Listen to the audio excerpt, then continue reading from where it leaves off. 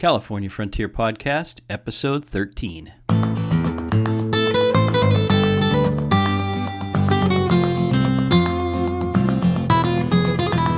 The California Frontier Podcast is dedicated to helping you explore the Golden State's unique history, culture, and environment. My name is Damian Bassich, and I'm your host.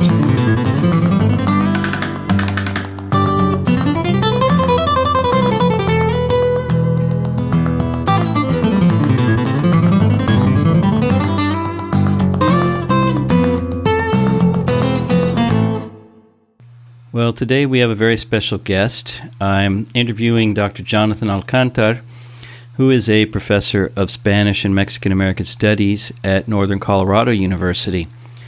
But I know Jonathan in particular because he was a student at San Jose State when I first arrived there as a new professor. Since then, he started his own academic career, and we're going to talk about something that he's been working on, which is the novel Ramona, this foundational novel from 1884 that really kicked off the interest in California's Spanish and Mexican past on behalf of Anglo-American residents of this country. And Jonathan in particular has been working on the echoes of that novel throughout the hemisphere. So I think you're going to find this to be very interesting, not only for California history, but for the history of the Americas in general.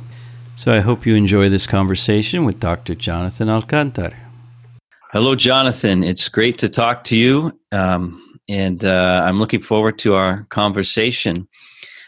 Well, Jonathan and I know each other from our time together at San Jose State University, and now he's Dr. Jonathan Alcantar at Northern Colorado University. So it's a real pleasure to talk with you and to catch up.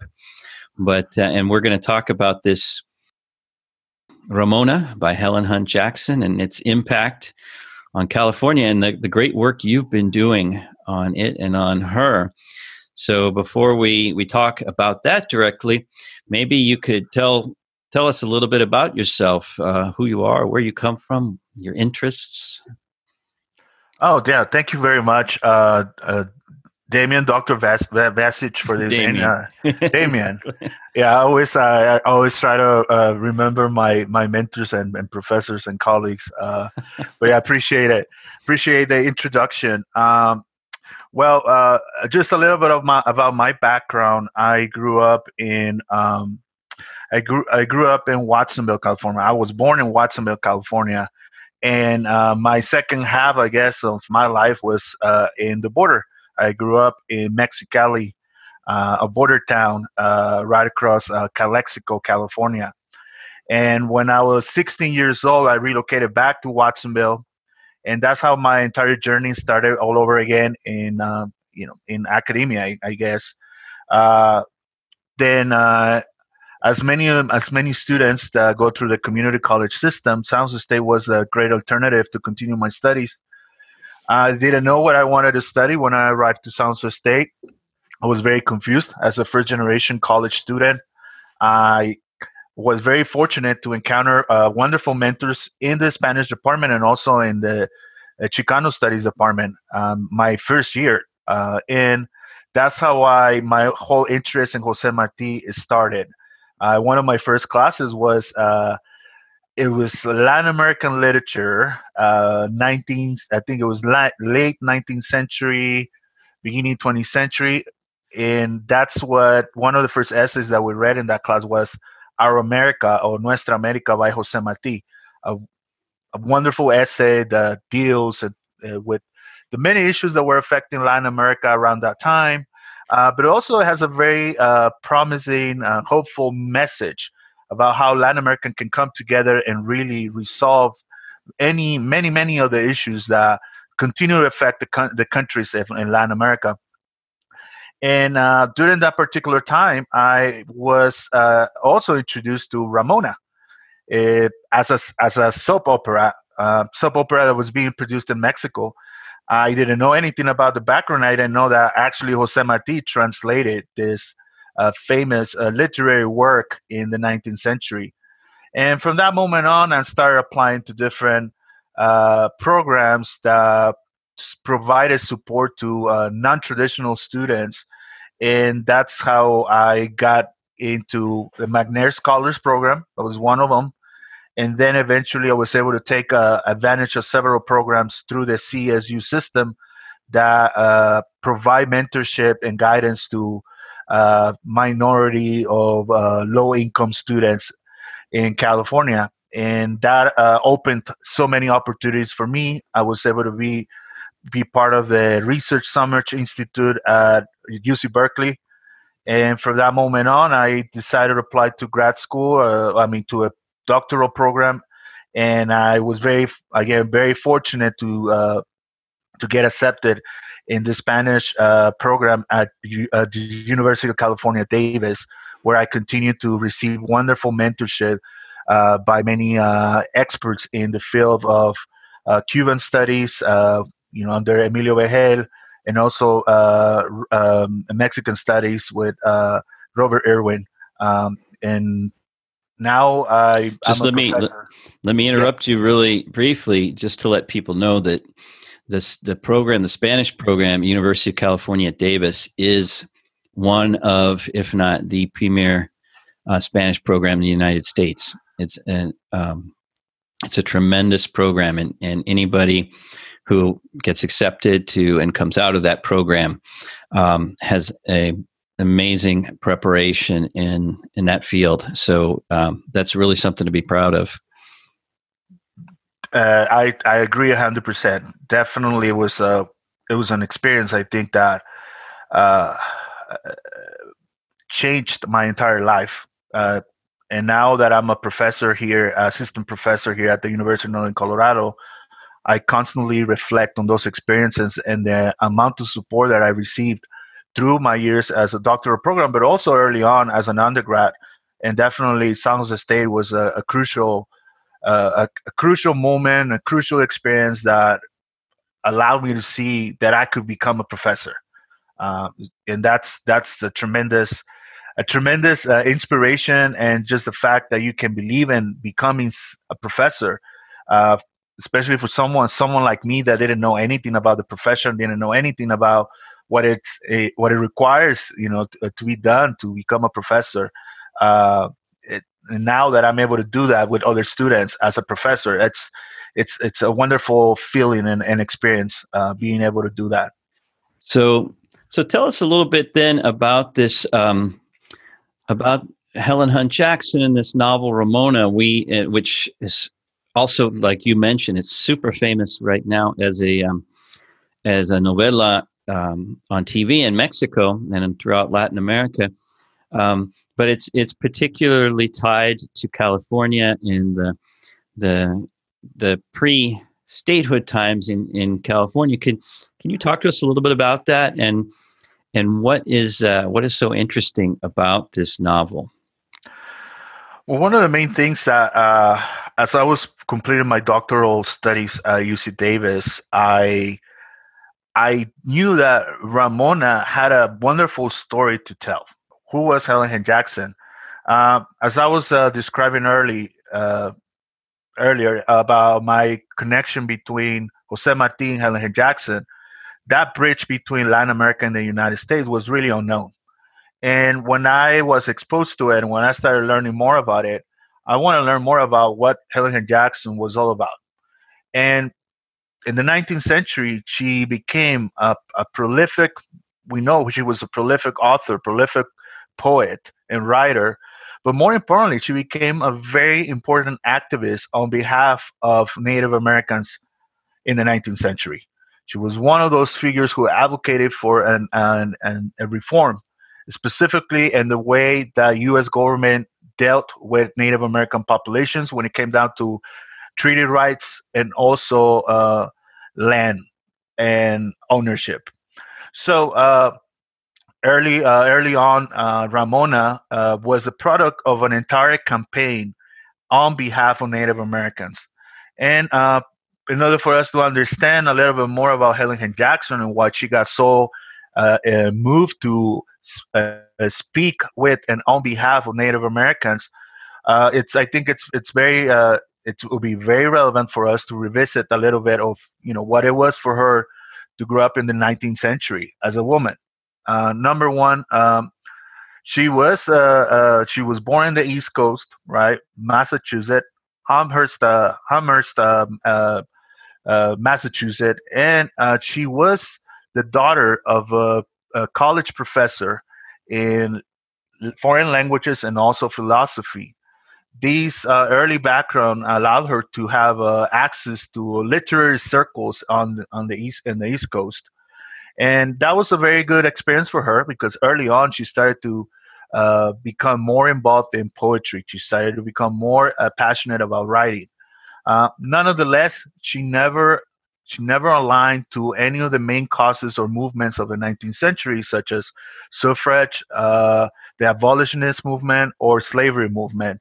It was later on in the 19th century when she finally uh, decided to talk or speak on behalf of the issues that were affecting Native Americans, and all that happened in 1879. This is the time where Standing Bear, chief of the Ponca tribe, arrives to Boston, Massachusetts. Helen Jackson is able to attend one of the lectures in which this Native American leader is talking about the mistreatment and the forced removal of the Ponca tribes and uh, the tremendous debts that these events caused to his community and his people.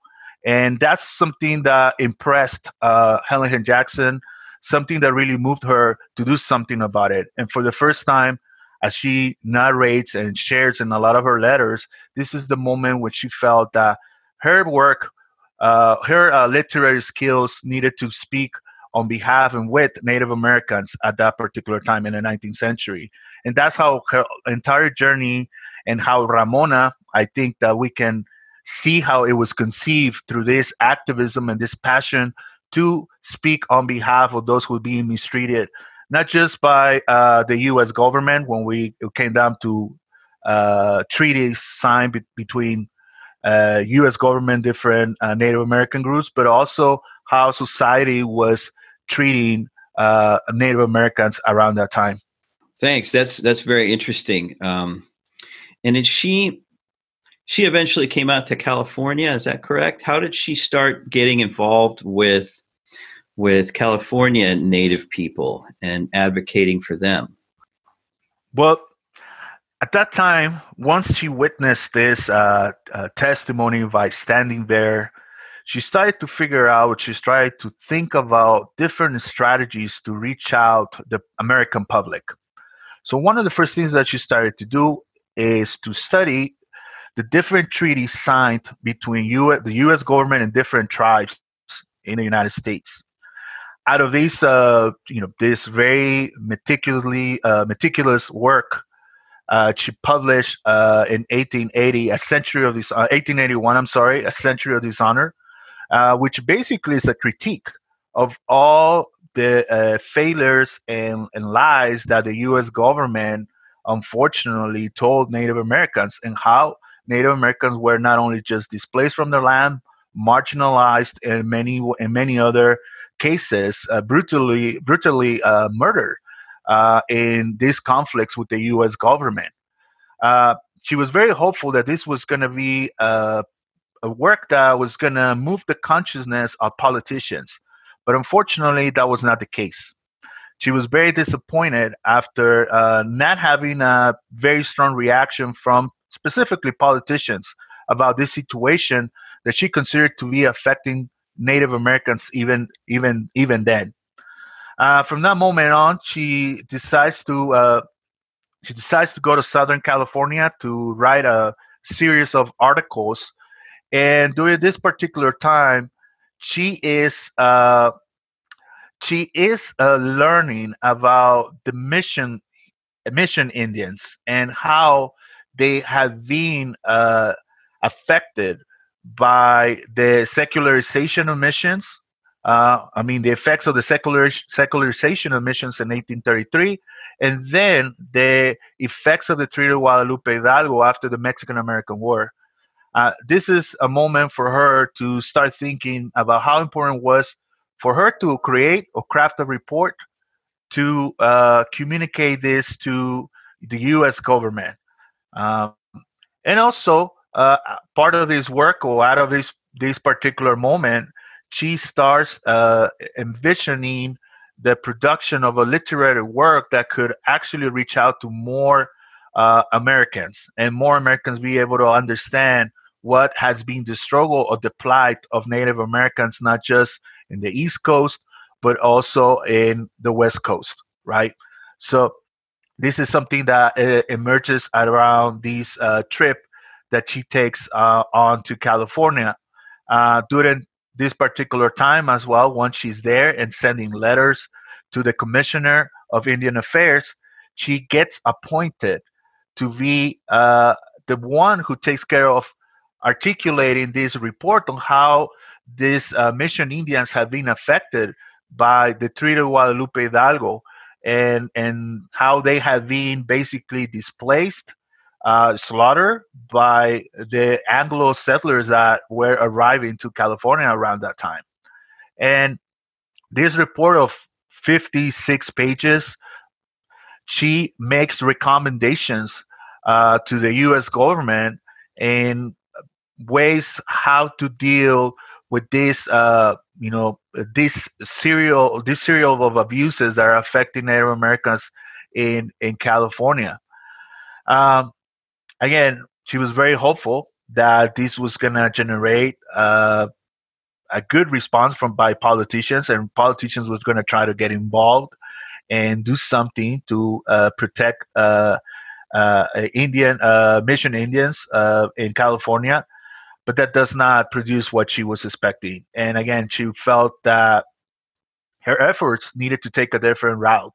And that's how she started thinking that literature perhaps was going to be the best way, not only to convince politicians, but also convince the American public that there was something going on that needed to be stopped.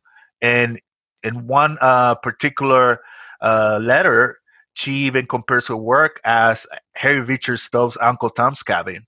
And that's how a lot of people and scholars always refer to Ramona as the Uncle Tom's Cabin of Native Americans in the United States. It's interesting to see how art or literature at this point can have much more of an impact than producing a report or trying to speak based on analysis of facts. Because in the end of the day, what do people remember? What has greatest impact? But it's this novel, as opposed to these reports that she writes. So, tell us a little bit about the novel Ramona and how it was conceived, and then how it was received. Well, Ramona, it's an interesting experiment by Helen Jackson, because what she does is that she intertwines her report on the conditions that mission Indians are facing in California and also her own literary imagination. So when you combine the two, that's what you actually you can actually say that is Ramona. Unfortunately, not all readers in the United States knew about that, and a lot of them took it as being actually at 100% or legit documentation of characters and in cases of abuses perpetrated against Native Americans. Although there are a lot of them where we can trace, and we have historical documents to actually see where Jackson extracted that information to incorporate to her novel. It's not the same thing. Ramona, I mean, Ramona was a fictional character. It did not exist. It was really a creation of Helen Jackson. Nonetheless, for many of the readers in the 19th century, they became fixated with this particular character, that there were a lot of people who traveled to California to actually look for the real Ramona. This, of course, was going to generate a tremendous amount of tourism, right? And then also we see the expansion of the railroad in California. So it's kind of like a combination of people having this curiosity about the characters and the places described in the novel, and also having now the transportation to visit California and check out all these different places that were described in the novel. Uh, the truth is that Helen Jackson, when she became uh, really convinced that it was necessary to fictionalize the plight of Native Americans as a way of reaching to more readers. Uh, I don't think that she took into consideration the danger of doing that, and she had a good spirit. She had a good intention of really getting people more curious or interested in the plight of Native Americans, not necessarily the characters that were describing her novel. But unfortunately, the second was what actually ended up happening. Um, Her novel, of course, has two characters that are well known in the history of California, and as we know, Ramona is the most important heroine of California. If we go and look at the records and the 300 and something editions that have been published uh, uh, of Ramona, and the fact that Ramona has never been out of print, it tells us about these popularity amongst readers every time that they know or they read about this story. Um, but Ramona and the plot of Ramona, it's about the romance or the love story of Alessandro, who is of Native American in Southern California, and Ramona, who is of mixed cultural and racial background, half Native American, half Scottish. Ramona does not know that she is mestiza, what we will call mestiza in Latin America, right? Sharing these dual background of indigenous and European background. But then, as the plot of the novel develops, she finds out that she is Native American, and that somehow attracts her even more to Alessandro, and that's how they fall in love and eventually decide to escape because they know that in California, uh, this union of different races are banned, and it's impossible for them to really show their love or love each other under these type of uh, uh, this type of cultural norms. So they decide to escape, and in this process, in trying to find a home where they can raise their family, they realize that they're being harassed by Anglo settlers who are constantly chasing them off their lands. And at the end, uh, Alessandro goes insane, ends up being assassinated by an Anglo settler who accused him of stealing a horse.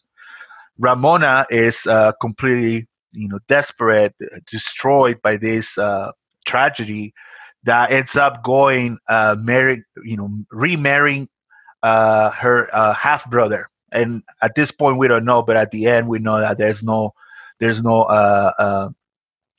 really no, they're not connected and at all, because Ramona was actually part of it was a daughter of a Native American woman, had no connection with his family. She was adopted.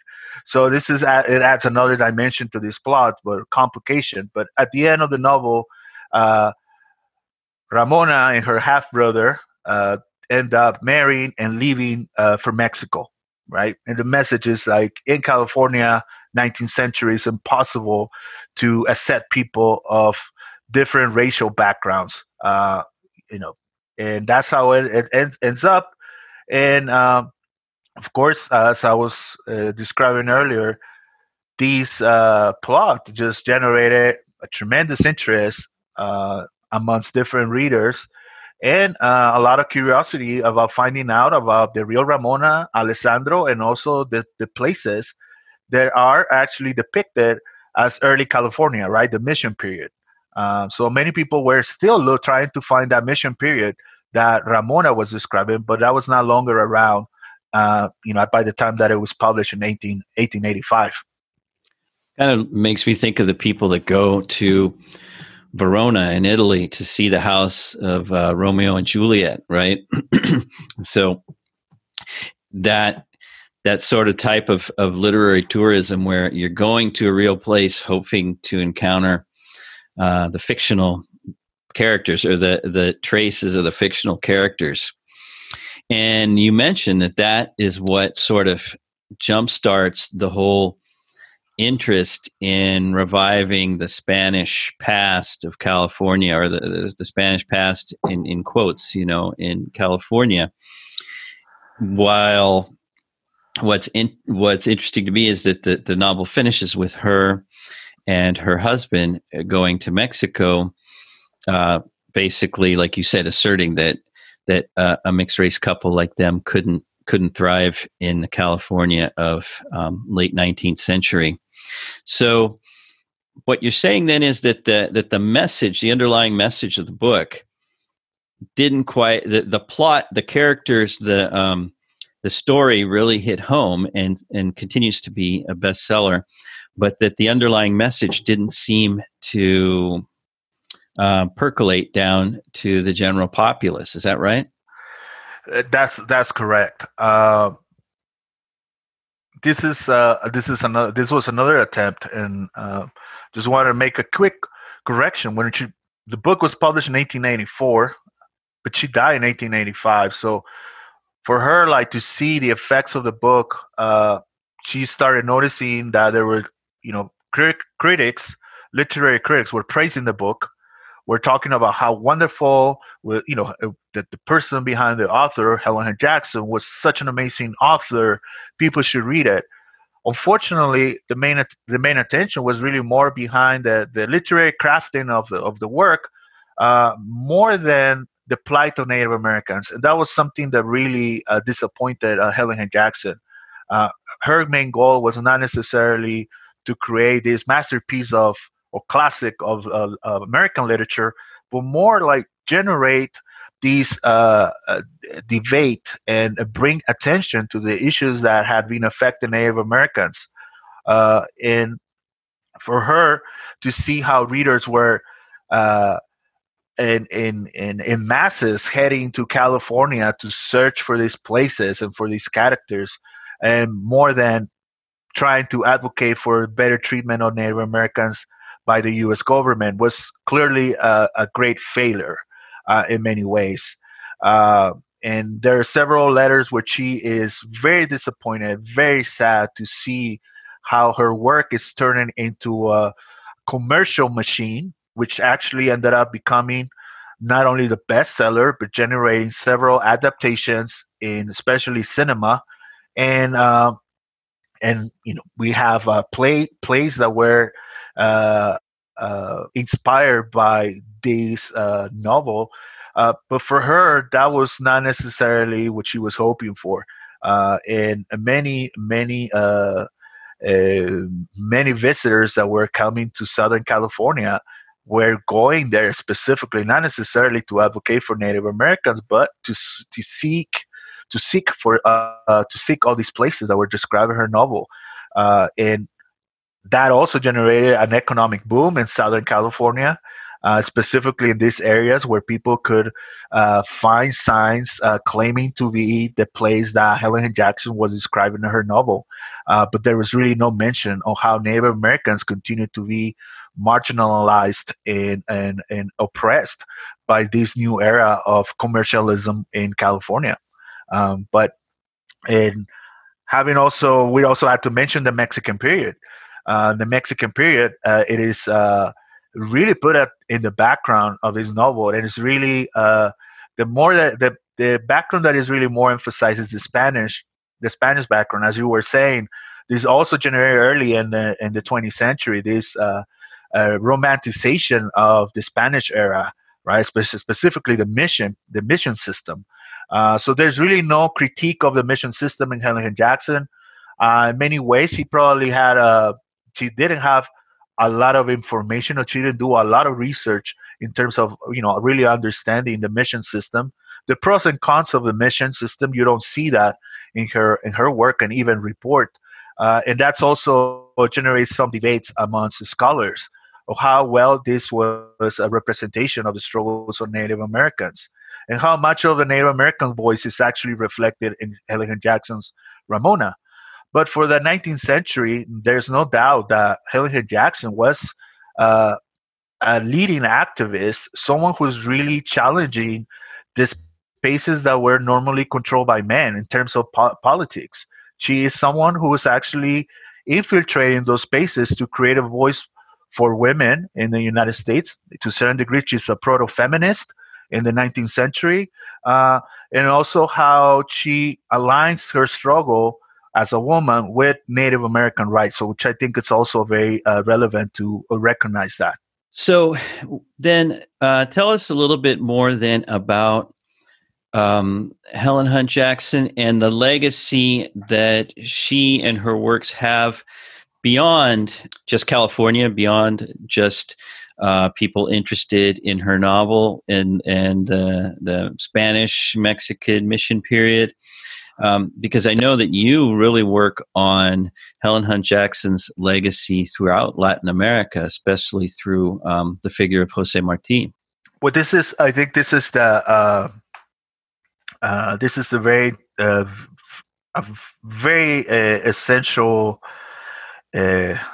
connection between Helen Hunt Jackson and one of the most famous, prolific figures in Latin America. I mean, Jose Marti, upon arriving to the United States and specifically New York, he in the 19th century, he is very he admired Helen Hunt Jackson's work because he considered that Helen Hunt Jackson was doing something that not other literary figure in the United States was daring to do, and that was to challenge the treatment of Native Americans. And that for Jose Marti was something very significant and valuable. He also recognized that Helen Hunt Jackson was a talented writer and author, and in fact, he actually translated other poems by Helen Hunt Jackson. But in terms of Ramona spoke directly to Jose Marti after spending some time in Mexico in exile. He learned a lot about the struggles of indigenous peoples in Mexico. So when he arrives to the United States, and as we know in many of his works, Native American indigenous community or indigenous communities have an important or have a central part in his political, cultural, socioeconomic project for the Americas. Can you give us a little bit of background on Jose Marti, who he is, and his significance? Definitely, Jose Marti is the Cuban, the most important Cuban hero, patriot. He was a cultural critic, renowned literary figure, political figure, organizer, activist in the 19th century. Given his political stand against Spain's colonial project in Cuba, he leaves, or he's actually he has to exile in different countries. One point he is in Europe. One point he arrives in Mexico, and then eventually he makes it to New York on the East Coast, and that's where a lot of his literary work begins. In the sense that his reflections of over Latin America, but also over what's happening in the United States, in many ways are intertwined or connected, and that's how his vision of Nuestra America in many ways is born. His famous essay is actually published there in New York, and then it also published in other newspapers in Latin America. So he's a very interesting figure because he's not just an author. He's someone who's very involved in politics. He's very involved in as a correspondent for other Latin American newspapers. He is reporting about what's happening in the United States, but also reflecting on the things that are happening in Latin America. So when he comes across Helen Hunt Jackson, he can't stop thinking about the effects or the impact of the Mexican American War of 1848. And that is a crucial period for him. As he's reading this novel, Helen Jackson's Ramona, he realizes that Mexico needs to have a copy of this book. He needs to do something to disseminate the the book or translate this book in Mexico. So that's he makes this strong commitment of translating it and making sure that the book is actually published and disseminated also in Mexico. Although the book was published in New York, several copies of this book arrived to Mexico, and the idea was to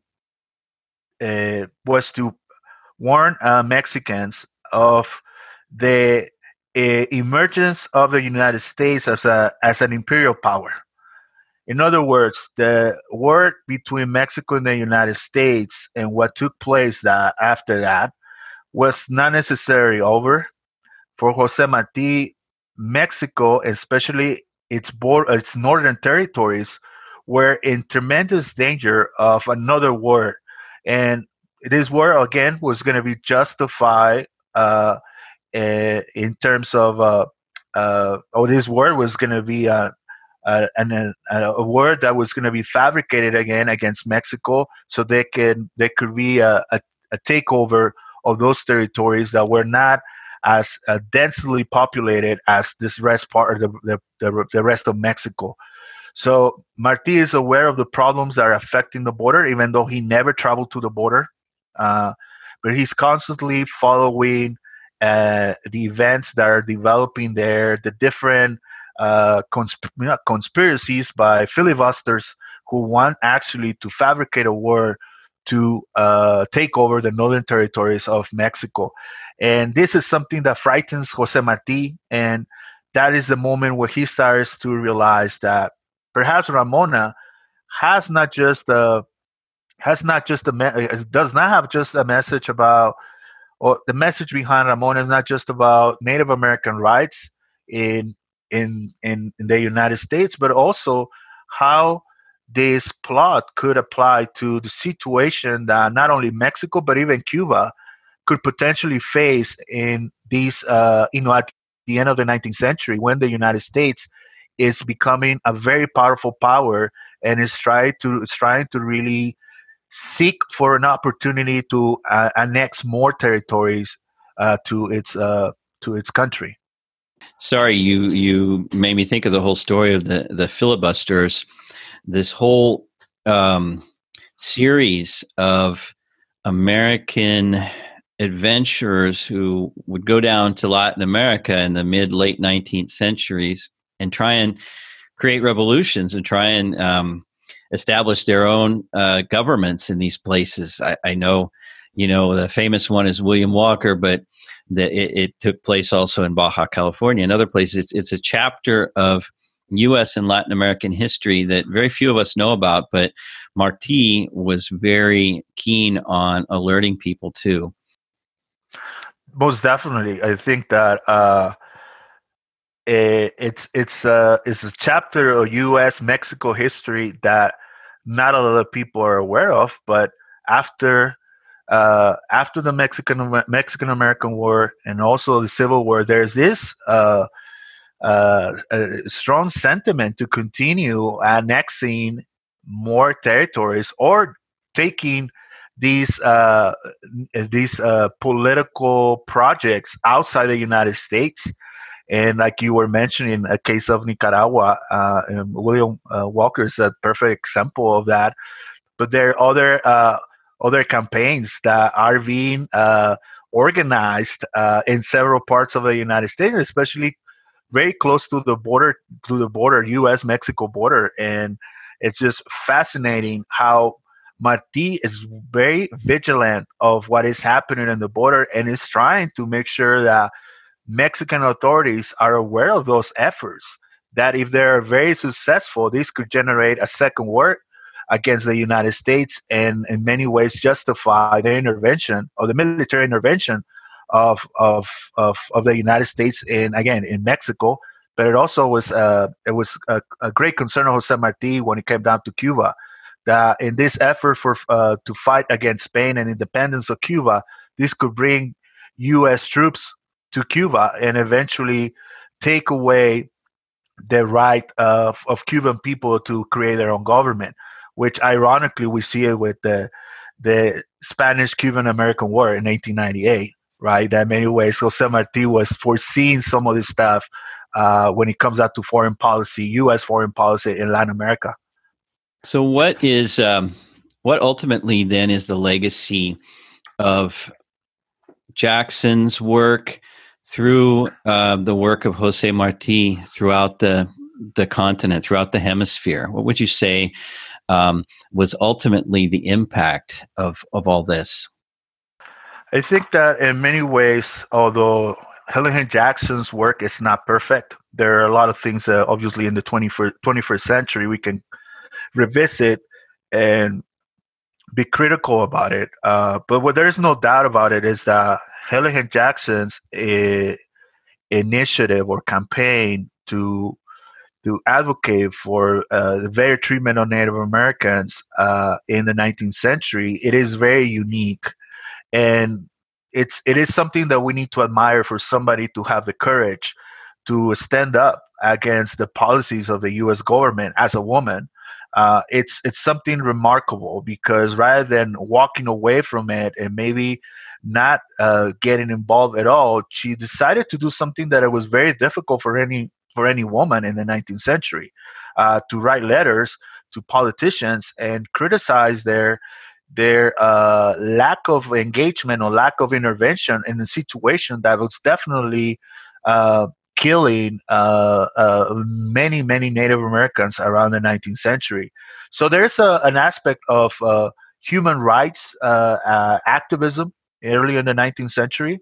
So when we think about, for example, uh, Bartolomé de las Casas, for example, is an early example of somebody who dared to say something about the situation of Native Americans. We know there's a lot of debate about how those actions led to other bigger problems, but I think that many of them were trying to do something good. At least they were trying to. They felt that they needed to speak out on behalf of communities that did not have the platform that they had to denounce the abuses that are being committed against them. So I always think that Helen Jackson was in many ways this human rights activist early on in the 19th century. It wasn't perfect, but at least the effort and the intentions of advocating for a better treatment, for a better treatment and more rights for Native Americans. It was really there. In the case of Jose Marti, I think that Jose Marti was also inspired by these actions uh, of Helen Jackson's. Jose Marti already had another experience, visiting countries like Guatemala and Mexico. So he had an experience, or at least was aware of the Native American or indigenous experience in Latin America. And it also was a humanist. These are figures. I think that's what Jose Marti finds in Helen Jackson.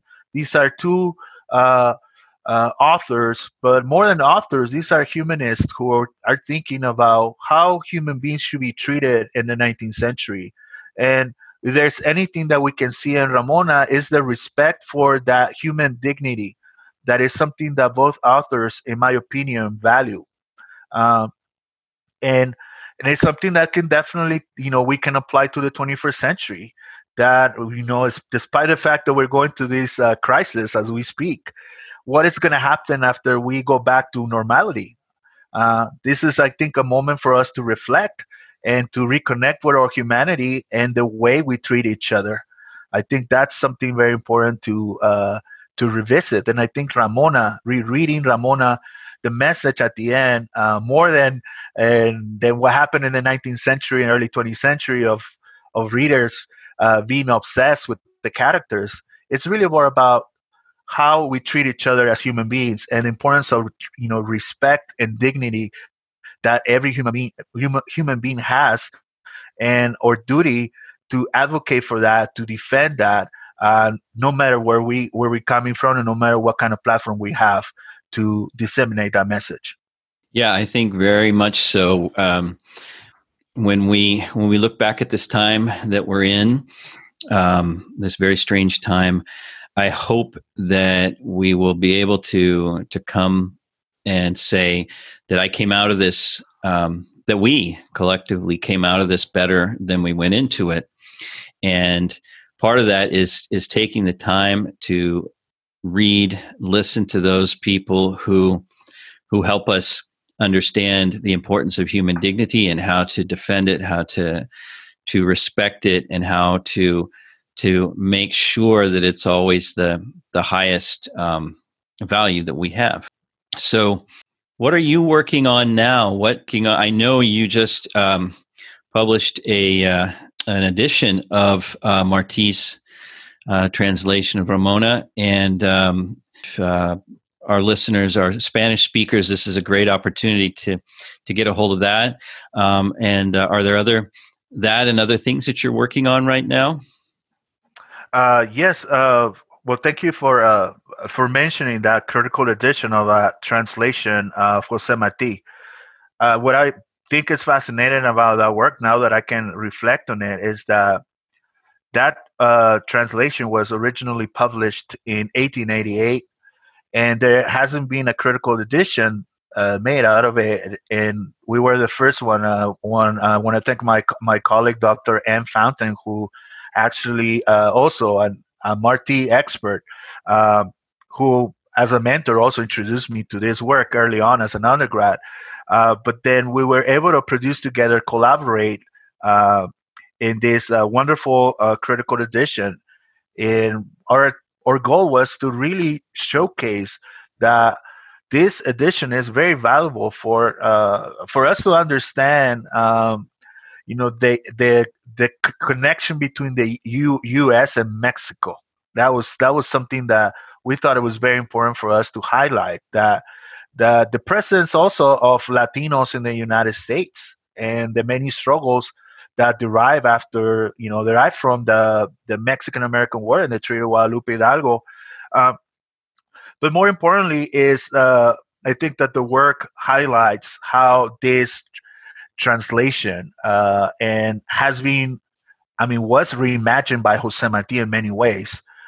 Yes, it is a translation, but it's not just translating just content, but it's what he used to call transpensar, or to think about the cultural setting in which you are disseminating this original literary work. And that's what he does in his translation. He decides to make difficult decisions as a translator, but nonetheless, I think they work perfectly, and they really present to us a different Ramona. And I know you as a translator perhaps has had that experience. So how do you say something, and how do you keep the original content or the original cultural content the same in another language, right? But for him, I think that he makes some changes, but they work perfectly. They're very accurate. And when the reader, or the Spanish speaking reader, is actually reading this Ramona that he translated, this original work, I think it becomes something else. It becomes something. I don't want to take away any merit from Helen Jackson. I think that the original work for this period of time, 19th century, is experimented and is very creative.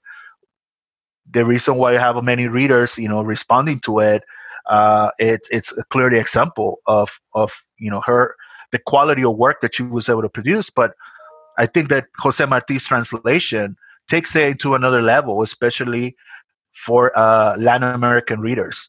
It adds something else to it, and I think that in our critical edition, we're able to highlight that and guide the reader to value and appreciate Jose Marti's work on Ramona, and also Jose Marti's perspective on what he's reflecting at the end of the 19th century. Currently, part of my my own research is working on Ramona, but I wanted to follow the traces of this literary work in the 20th century. And as I mentioned early on in the podcast, Ramona was actually has several cinematic adaptations.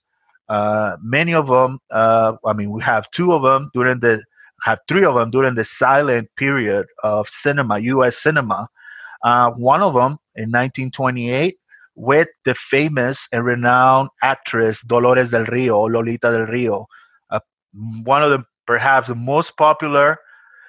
We can debate that whether that was that if she was the most popular actress, but I will probably say she was around the 20th century and the most important Latina in cinema during that particular time in the 20th century. And what I do is I wanted to follow the ramifications or cultural ramifications of Helen Jackson's Ramona, through the lens of Latinos and Mexican viewers. That was my purpose. I realized that it was important to bring visibility to this sector of the population who actually dreamt about Ramona, just like the Anglo-American viewers who were actually to see some of these films, or were actually to see some of the plays that were created or inspired by Helen Jackson's novel. And that has a project that I hope to publish this year.